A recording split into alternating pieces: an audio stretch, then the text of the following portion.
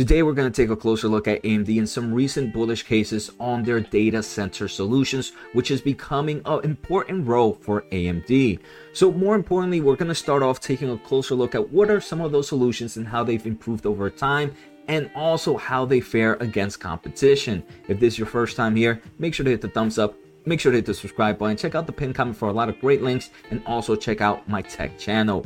So let's get started. I do want to thank The Motley Fool for sponsoring this video, and make sure to check out fool.com/Jose to get the top 10 stocks to buy right now. So if we take a closer look at AMD stock price, is sitting at $81.57 with a market cap of $132 billion. If we take a closer look from its all-time highs, the stock is down about 49.62% as I am recording this episode.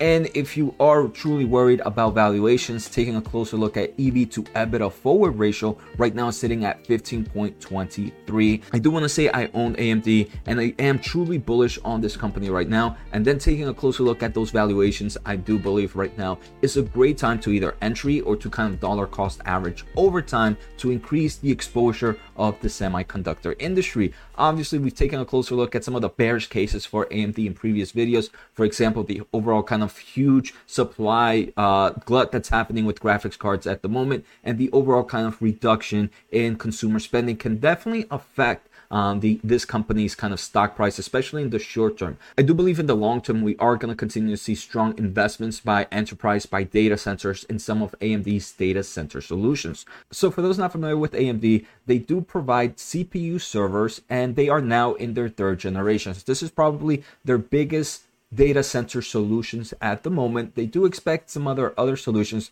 to become an important player later on, but right now server CPUs are the biggest. And we can see they started with first generation in 2017 with Naples, second generation with Rome, and third generation is the current generation with Milan and Milan X. And we can see how every generation more companies adopt these solutions. First generations, they had about 50 plus solutions. In second generation, they had about 500 plus solutions, and now here in third generation they have over 1,000 plus solutions. Just on the CPU server side, AMD believes that there is a total addressable market of about $42 billion, mainly coming from cloud infrastructure, but we can see enterprise is also a big portion, and high performance computing. And this kind of changes are already happening. For example, during their most recent quarter, AMD announced that each of their businesses grew by a significant double-digit percentage year over year. But one of their biggest kind of grower was the EPYC server processors, which we just kind of looked at, where revenue more than doubled for the third straight quarter. Here we can see another graph kind of showcasing AMD's data center solutions and revenue and how it has grown since 2019, which was roughly $1 billion, and at the end of 2021 is sitting at $3.9 billion. I do want to say in the most recent few quarters, they have kind of made a few acquisitions with Pensando and Xilinx, which are also going to increase this company's kind of data center solutions, and again, it's going to play a more important role for the business. So AMD continues to innovate with their server CPUs, and we can see the fourth generation should be coming soon, and I'll explain the dates. But the most important thing that I want to mention is first, third generation, I keep talking about it, Milan was heavily adopted, and I do think this was a major turning point for the company. And Milan had kind of two kind of main solutions, general purposes and technical. Now coming into the fourth generation of CPU, there are going to be four major solutions that this server is going to hit, and I do believe it's going to increase the amount of revenue this company can kind of grow over time. First, we start off with Genoa. Genoa is going to be launching in Q4 of 2022, so later this year, and I am super excited to see how heavily adopted this CPU becomes.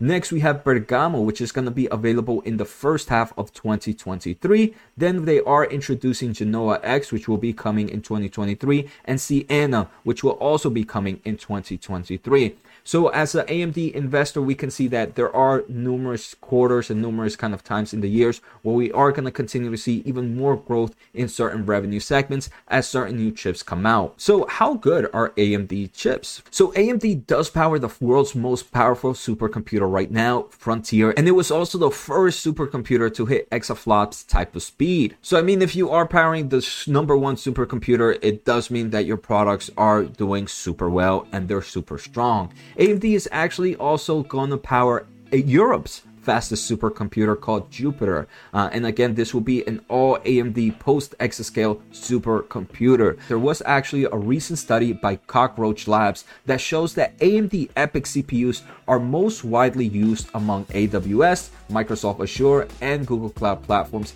in terms of highly efficient performance versus their competitor Intel Xeon chips. And normally when we think of AMD, especially in kind of the consumer market, because I feel like us as consumers don't really think of AMD in the data center market, but historically as consumer, we thought of AMD as the better price point, not maybe the best performance.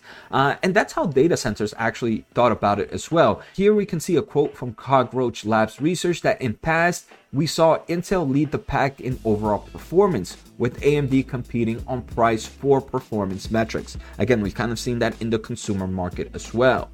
But this year, both the overall performance leader and the price for performance leader were AMD-based instances. So if this doesn't make you bullish on AMD and kind of the strength against its competitors, I'm not really sure what would. I am super happy to be an investor of AMD. I kind of talked a little bit about those bearish cases earlier on today's episode. So the most important for these semiconductor companies is to continue to kind of innovate, because there's always a competitor right behind you waiting for you to slip up. So I hope you guys enjoyed today's episode. Take care, have a good day, and see you next time.